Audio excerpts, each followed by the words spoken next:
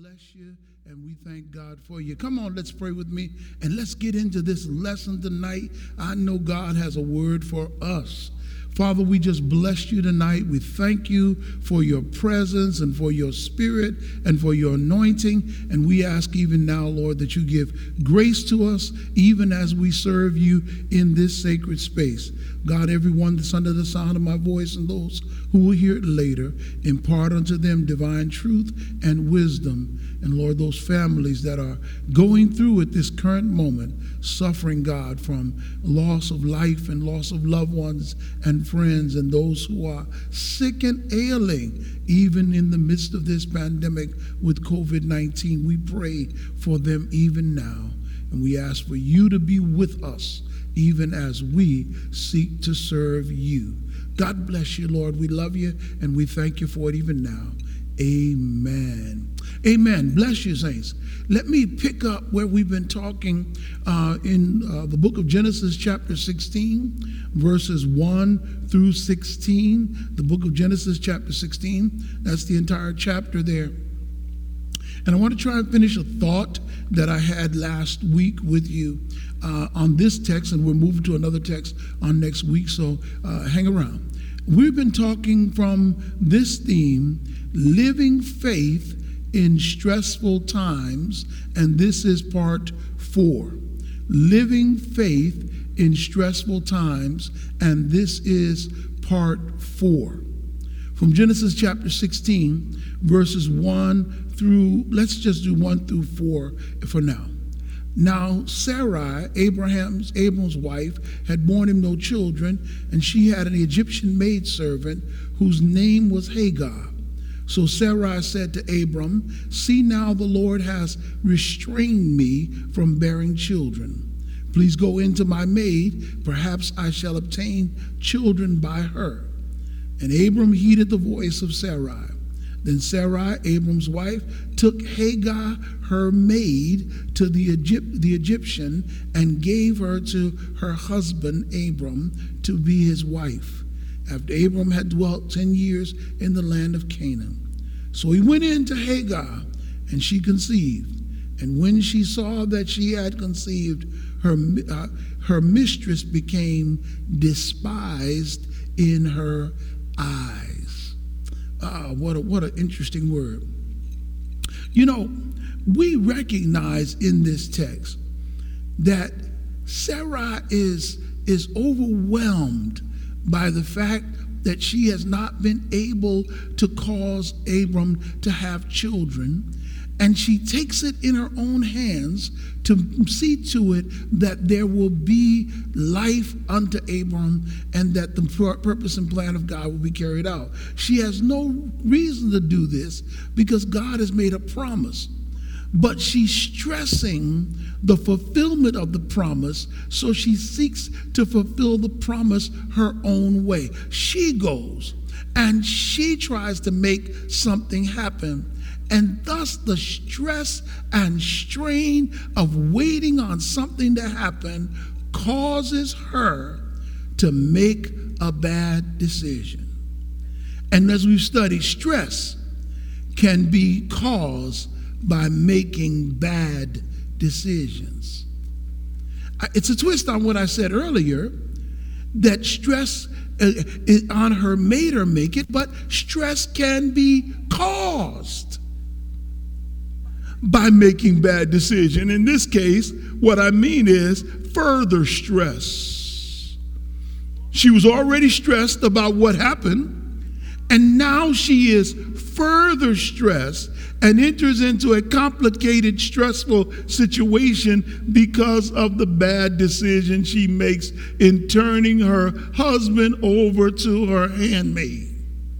Now, with all the euphemistic language in here, you can easily forget the fact that what has taken place is that Abram goes in and has relations with Hagar.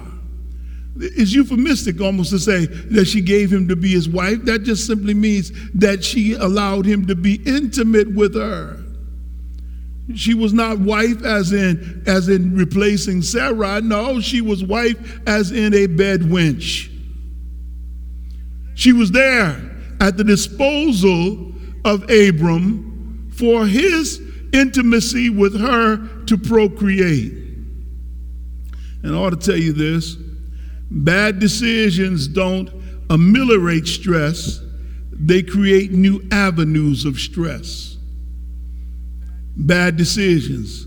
The word ameliorate means take it away, make it better. They don't ameliorate stress, they create new avenues of stress. As if the situation wasn't bad enough, now as a result of making the bad decision, she has now created future stress. Stress that she could not even thought of, future stress upon her. Future issues she did not have before, now she has. Future pain, future sadness, future difficulties. Let me tell you something. You have to realize that every action has an equal and opposite reaction, and that's not just simply some theory of relativity. It is life. There are consequences to our actions. Sarah's bad decision resulted in personal emotional trauma. Sarai's bad decision resulted in personal emotional trauma. In other words, her life became dramatically worse as a result of what she did to fix what she saw as a problem. Her life became worse as a result of her plan of action. You know, let me just say this real quick. You need to realize that some decisions you make, instead of having the effect you want, can actually backfire and make things worse. You think you have it bad now, make that dumb decision and it will become worse. You've got to be careful how you make your decisions. And Sarah first experiences something that she had not experienced from Hagar before. And I use this word revilement. Revilement. And that word is to criticize in an abusive or insulting manner. Revilement. Now, Hagar doesn't say anything to her, but she gives her what we call in the street the stink eye. She gives her the stink eye. She looks at her like, really? I got one up on you. I've been with your man. He may be your man, but he mine too. She gives him the eye that lets her know, I done something you didn't want me to do. Look at verse 4 in the Amplified version of the Bible. He went into the bed of Hagar. They just break it on down. Of Hagar, and she conceived, and when she realized that she had conceived, she looked with contempt on her mistress. And then they give you the words in bracket to explain what that means. Regarding Sarai as insignificant because of her infertility. Now, if she had been feeling bad before not having children, imagine how she feels now that this woman who she has given to her husband has conceived and is now looking at her, again, y'all excuse me, with the stink eye. You imagine she's receiving this revilement from her.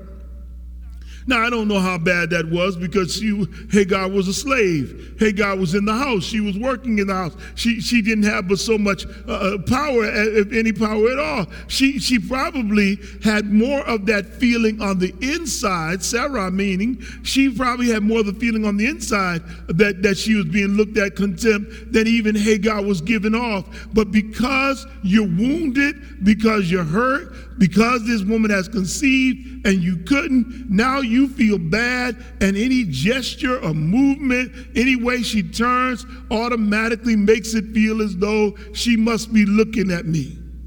I know you looking at me. I know you thinking about me. I know you think you have one up on me. And then watch what happens. Here's where the personal trauma comes in. The first thing Sarah experiences after the revilement is regret. Regret. That's to be sorry for. Sad. Disappointment.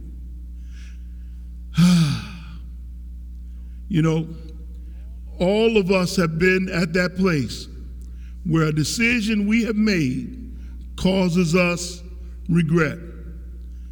I wish I hadn't done that before. A young man won American Idol, and they did a song called Sorry for 2004. I'm sorry for May, for June, July, August, September, October.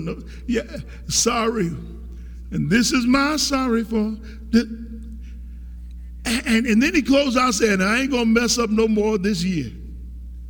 Now you have to realize the idea of regret comes in with her because she realizes that she has given her husband to another woman, and this woman has conceived, and now the mistake is done, and she feels bad about it. Let's see the text. Verse 5 says it this way. Again, the Amplified Version, just for the expansion of the words.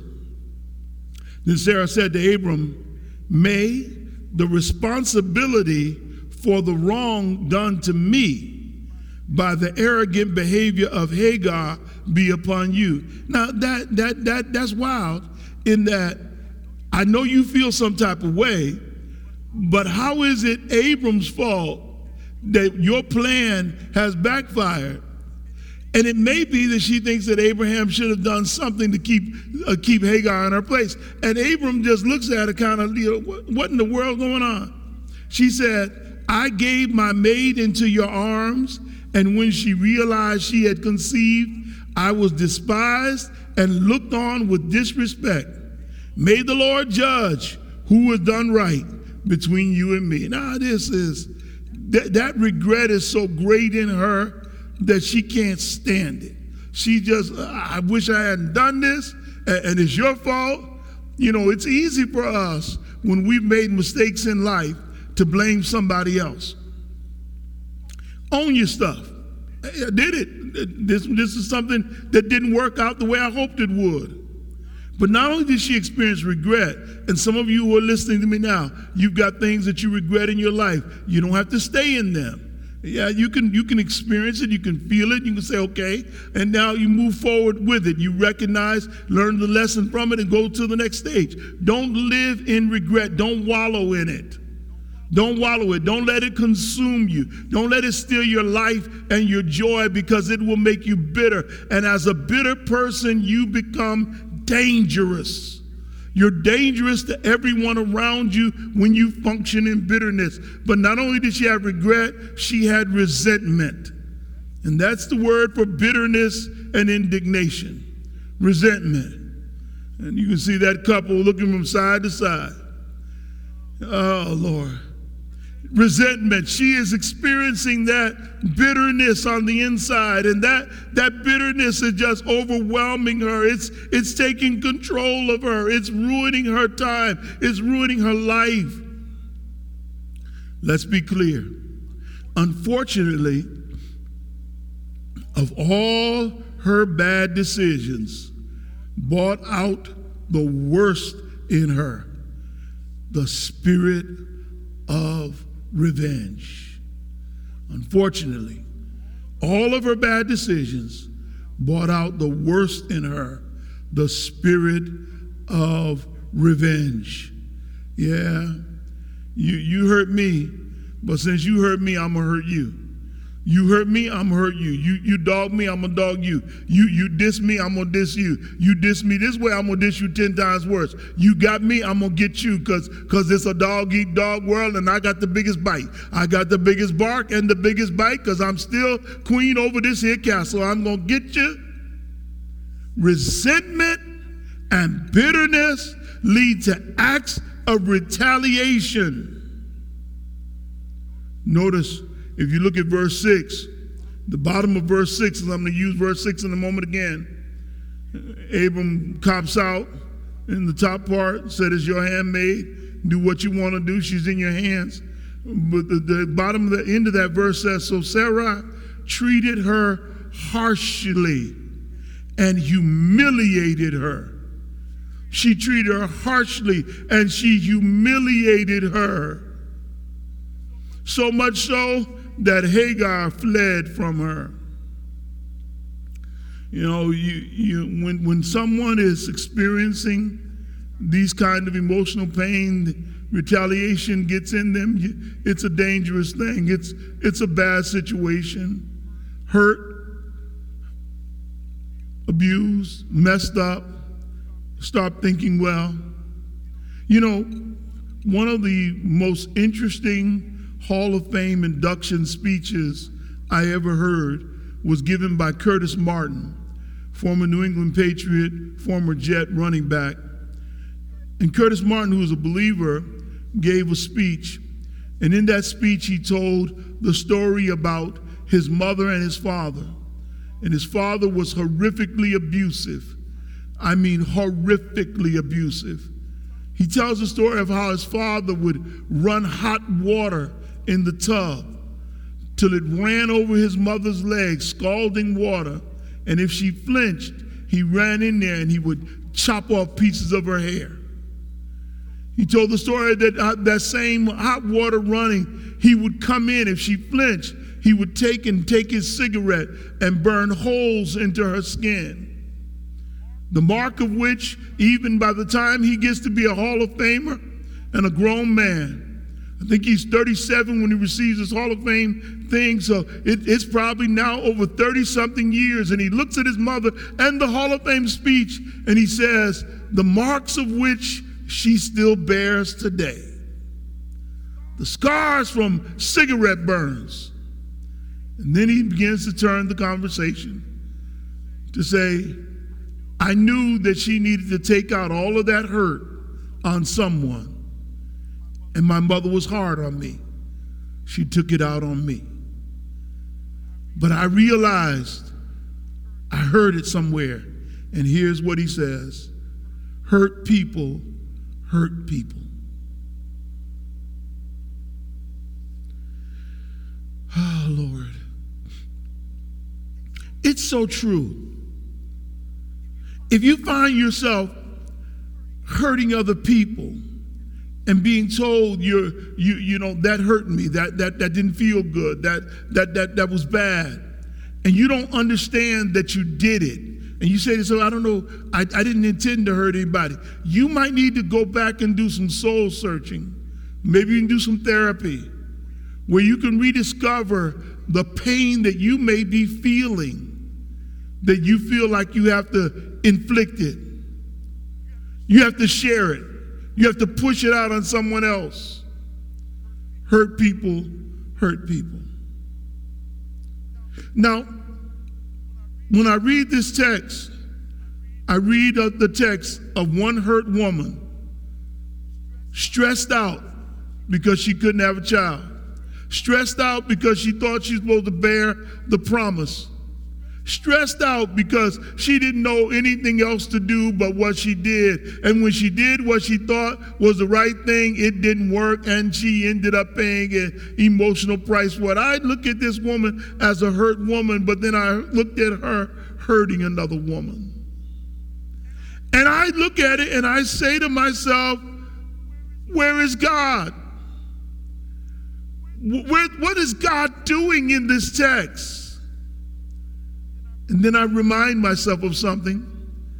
God does not always interfere in our decisions. Oh boy, I wish he would. But he doesn't always interfere in our decisions.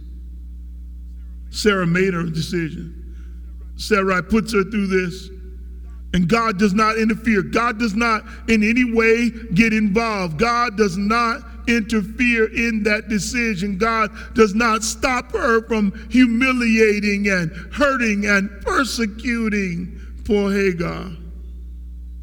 That's tough. God, where you at? Are you watching? Do you see? And I'm reminded of this. God is not aloof. He's not absent. He's not uncaring. He's not somewhere uninvolved. The Lord, where are you at?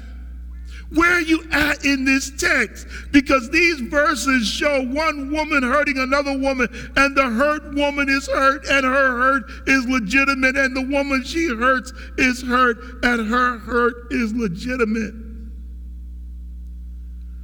I learned something in this text that you need to hold on to. God cares about the hurt of the helpless. Now that's good news right there. God cares about the hurt of the helpless. God cares about those that are going through. God cares about the hurt of those that can't change their situation. Now, I realize this, and it still has me baffled. God, why didn't you get involved? Why didn't you stop Sarai from sending Hagar in there? Or why didn't you stop Sarai from being so brutal and mean to Hagar? Why didn't you? And another thought pops in my mind. God does intervene. When our decisions hurt others in order to help them handle that which has been imposed upon them, God does intervene. When our decisions hurt others in order to help them handle that which has been imposed upon them. In other words, in the words of James Cone, God is on the side of the oppressed. God is always on the side of the oppressed. And since those decisions made by Sarah puts this woman in a bad situation, God intervenes. Hagar experiences direct divine presence in her most vulnerable state. She experiences direct divine presence in her most vulnerable state. Something happens. God shows up. God shows up. Thank you, God, for showing up. You know, if I were to look at the text closely, verse 7 says, "Now the angel of the Lord found her by a spring of water in the wilderness, by the spring on the way to shore." The angel of the Lord finds her by the spring. God shows up when she is most vulnerable, when she is wearied by life. She has what is called a theophany, a visible manifestation to humankind of God. She has a theophany, a visible manifestation to humankind of God. The angel of the Lord shows up and stands with her. Now that word theophany is so important here because theophany from the Greek is theophanesia, and it means appearance of God. Theophanesia, it means appearance of God. And what the text is trying to tell us is that God knows how to show up. Just when we need him the most, God knows how to show up. When life has pushed us to the brink, God knows how to show up. When we feel like we can't go another further, that's Southern talk, but it's saying when I feel like I can't go another step, God shows up. You see, the silence of God, and that's what it really is, in verses 1 through 6, must be contrasted with the visitation of the divine. The silence of God in verses 1 through 6 must be contrasted with the visitation that begins at verse 7.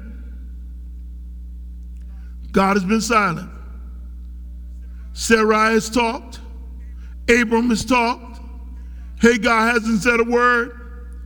And God has been silent. Sarai talks. Abram talks. Hagar has been abused and God has been silent. Sarai talks. Abram talks. Sarai has been there pushing a new agenda upon Abram, and Hagar doesn't say a word, but she is humiliated and persecuted. And God is silent.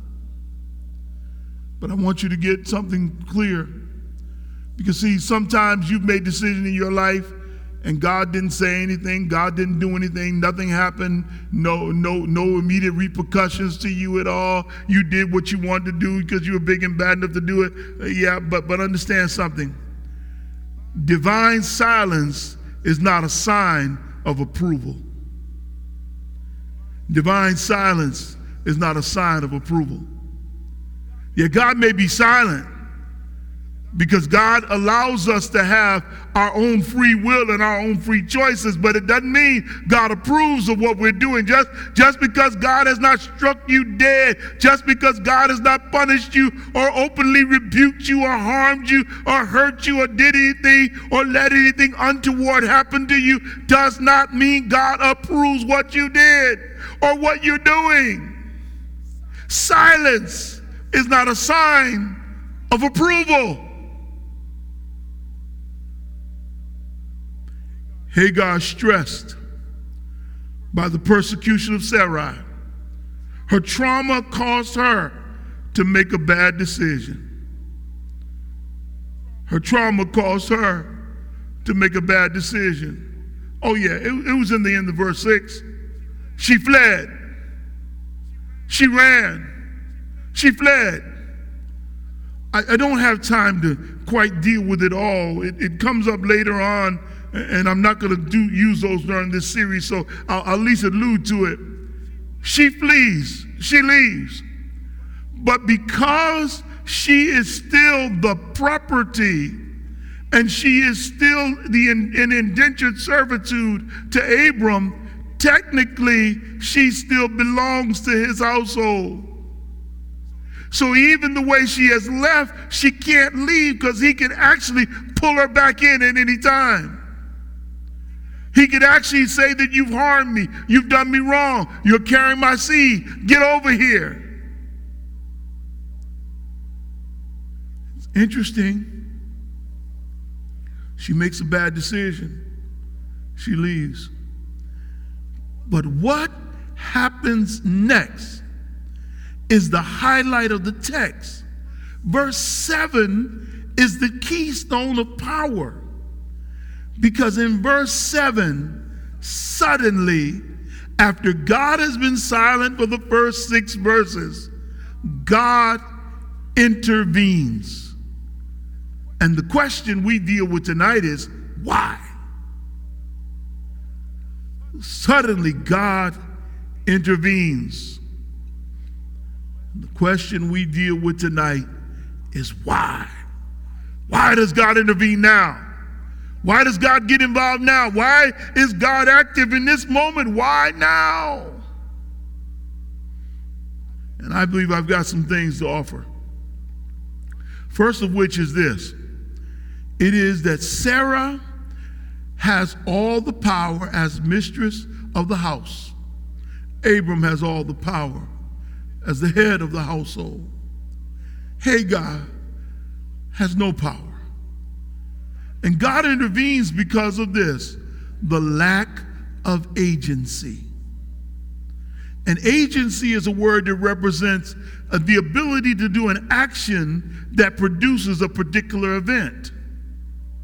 All of the agency, the ability to produce an action or to have an action that produces a particular event, all of the agency is in the hands of Sarai and Abram. Hagar has no agency.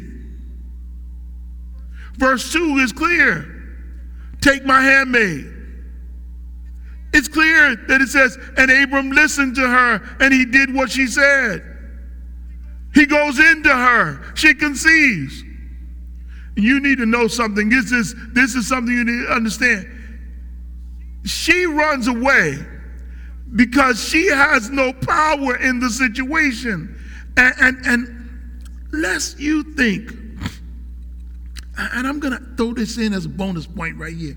Lest you think that people without agency can be held to the same standard as those who have agency, you're wrong. Because where there is no agency, can be no sin. I wish somebody typed that in the chat right now. Where there is no agency, there can be no sin. In other words, if I don't have the power to produce a particular action, I cannot sin. That's why you have to help people to understand.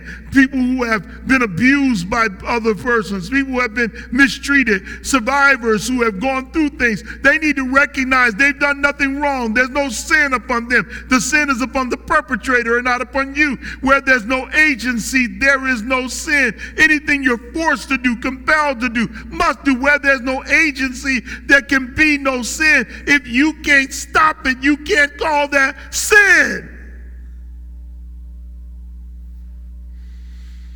There's something else in the text that is awesome and powerful. Hagar has been dealt an injustice. And God doesn't like injustice. And he's got a way of putting his finger on the scale. God doesn't like injustice. And he's got a way of putting his finger on the scale to make it right. He's got a way of putting his finger on the scale to make it right. So there's a lack of agency. That's why God gets involved. But underneath that is, God gets involved and intervenes this time because of the lack of action. The lack of action. If you read closely, Sarai goes to Abram and she tells him what is going on. And Abram looks at her in verse 6 and he says clearly, that's your maid. It's entirely in your hands and subject to your authority. Do with her what you please. Sarah accuses Abraham of a lack of action, and he actually functions in a lack of action, neither protecting neither woman that he has been close and intimate with. He doesn't protect his wife from her mistake, nor does he protect this woman that he has slept with and conceived with from what Sarah is about to do. There is a lack of action. Nothing, no one takes up her cause. No one stands up for her. No one says, I call bull on this. This ain't cool. This ain't right. This is horrible. No one says anything. So God says, I must intervene. But then there's one more piece here. I hope you're getting this tonight. This is some kind of lesson. There is the lack of alternatives. The lack of alternatives. This is important. Don't expect invisible support when physical aid is available. Don't expect the angelic support of an angel and a theophany when there's physical aid available. In this particular situation, there's no other way to help this woman. There's nobody around. There's no prophet that God can call out. There's no missionary. There's no leader. There's no teacher. There's nobody that he will listen to. And in this situation, God has to send one of his angels on assignment, a messenger from God, to become a visible manifestation in the earth realm so that God can inject himself and intervene in this lady's behalf. God gets involved. The angel, verse 7 says, of the Lord found her. And that word found her is to remind us, he came up to her. And he came there by the spring. And the angel of the Lord began to talk to her. She was on her way to Egypt. on her way back home, and the angel came upon her there in the wilderness on the road. The angel of the Lord came there to her. God, there's no other alternatives. And if God has to, oh, I'm preaching tonight. If God has to, God will send an angel. But if God has an alternative, if God has a teacher, if God has a preacher, if God has a missionary, if God has a deacon, if God has a deaconess, if God has a saint of God, if God has a child of God nearby, he will make us angels for other people, so that in their weakest hour and their darkest experience, somebody will be there to meet them on the road of their tragedy and help them stand back up and get back in the fight.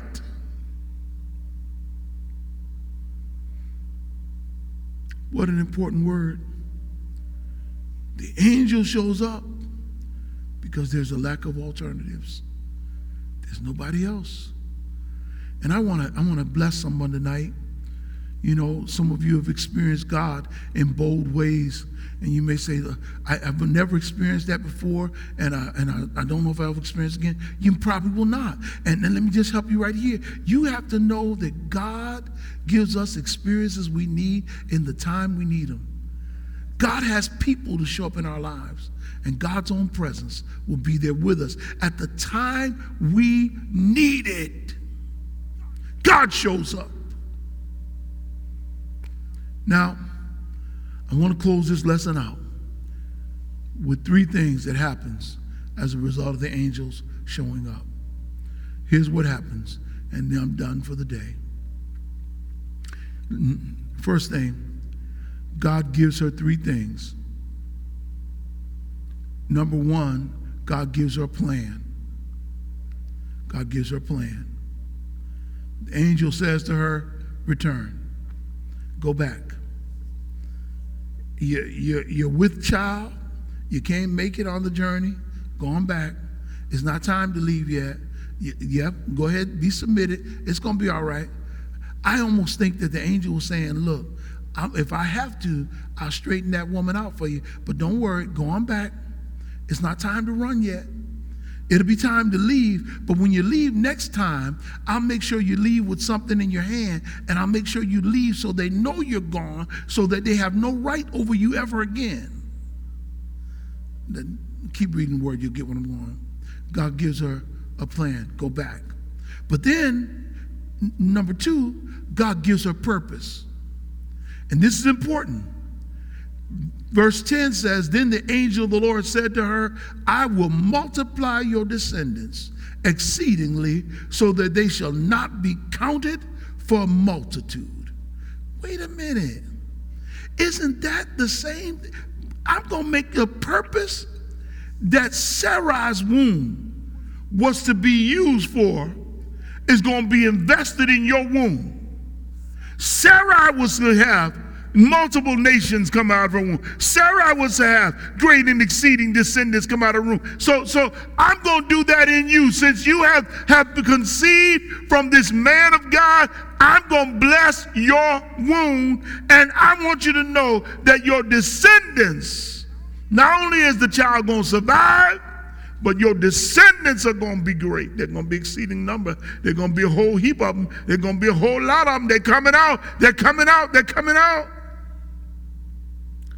Not only does God give her a purpose and a plan, but then God gives her a promise. Verses 11 through 16 offer the promise, because the 11 through 16 gives us this whole thing here. And it says, and the angel of the Lord said to her, behold, you are with child, and you shall bear a son, and you shall call his name Ishmael, because the Lord has heard your affliction. He shall be a wild man. His hand shall be against every man, and every man's hand against him. And he shall dwell in the presence of all his brethren. Then shall call the name of the Lord who spoke to her. You are the God who sees. Let me say this again. If you go back and study the Quran, you will find in the Quran great homage paid to Hagar. Because within the Holy Quran, they're familiar not only with the story, but they're familiar with the story of her as being the progenitor, the one ahead, the matriarch of all of Islam and the Prophet Muhammad. So that the Prophet Muhammad comes from her. It comes from her. You need to let that sink in for a minute. So that what Sarai had done was not only did she send her husband in, but she also helped to create a great nation. I'm going to close now. I'm going to close. And I want to offer you these things to bless your soul. And I'm done with this. I'm not going to bother coming back. This is it for this text. I'm moving on to the next subject matter for these series of lessons here. And these lessons on living faith in stressful times. I want to give you three things that I know that God does. And they're in the text. They're in this text. And get this. God meets us at the place of our exhaustion. So, for those of you who are feeling exhausted, stressed out, God meets us at the place of our exhaustion. I don't make any claims that you're going to have some theophany. I'm not claiming that the angel is going to show up at your door and all of a sudden that you're going to see God move in a miraculous. No, but I do believe that God will put angels in your life. Angels with skin on, with love in their hearts, to stand with you at the place of your exhaustion. The angel went to where she was and stood where she was at, in the place where she had given up, in the place where she was feeling exhausted, in the place where she was feeling like she couldn't make it. The angel showed up in that place. God meets us at the place of our exhaustion. This is good news. Here's more good news. God's merciful presence is our energy. God's merciful presence is our energy. Yeah. Verse 13, then she called the name of the Lord who spoke to her. You are the one, the God who sees. For she said, have I also been seeing him who sees me? Therefore the well was called there Beer Lahai Roi. Observe it, it's between Kadesh and Beer. She said, look, God, you see me. And now since I know I've been seen by God, it's like I got a new step. I got a new run in my feet, a new clap in my hands. I can make it. God, you see me. Notice now, nothing has changed in her situation back home, but God, you see me. And since you see me, I know it's going to be all right. I don't know how it's going to be all right, but I know it's going to be all right. So God, you see me, the God who sees me. God, thank you for seeing me. And somebody needs to know tonight, God sees you. God sees you. And just knowing God sees you ought to give you energy, ought to give you new zeal and a new zest for life. God sees you. God sees you in your pain. He sees you in your hurt. He sees what you're going through. God sees you. But then this is my last line. God's ministry, and that's the words from the angels, provides our escape. And I want you to get this, mentally before physically. Mentally before physically. She is mentally changed. Her mindset is renewed before she gets her physical deliverance from the house of Abram. She is mentally renewed. God, I needed this moment. I needed something to pick me up. I couldn't make it anymore the way I was going. And now she is mentally refreshed. Her mindset is completely changed because of the experience that she has with God in that moment. She's mentally changed before physically.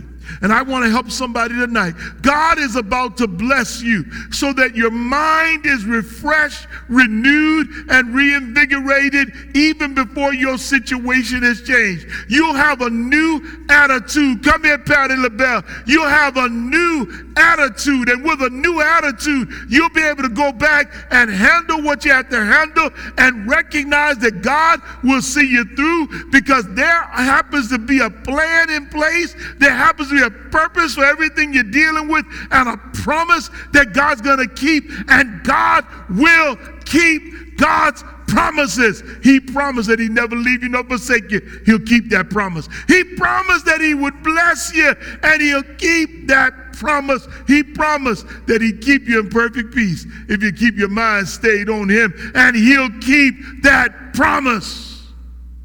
You need to know, even though we are living in stressful times, we can live faithful, because the God we serve keeps His promises. Hallelujah. The word of God for the people of God. Thanks be to God. Well, I love you all, saints. I'm so glad you joined me tonight. I'm so glad you were here in this Bible study tonight. We had an early glitch, but thank God we made it through. We're so grateful to our AV ministry that just keeps pulling it together, and we're excited about what God is doing. I'm excited that you were here as a part of this teaching, and I love you all with the love of the Lord. I want you, don't forget to be a blessing. Anything you give tonight is for the benevolent offering. It goes to people outside of us. There are 3 ways to give. Givelify, Cash App, or you can mail it in. I don't even need to say it because you already know it. I just ask if you could Cash App or Givelify $5. Just send something in and mark on it benevolent or mark on it diaconate, and they will get those resources into the diaconate fund so we can bless other people. Let's bow our heads in prayer as we close for this evening. God, we thank you for this time together. We thank you for your anointing and your spirit and your presence.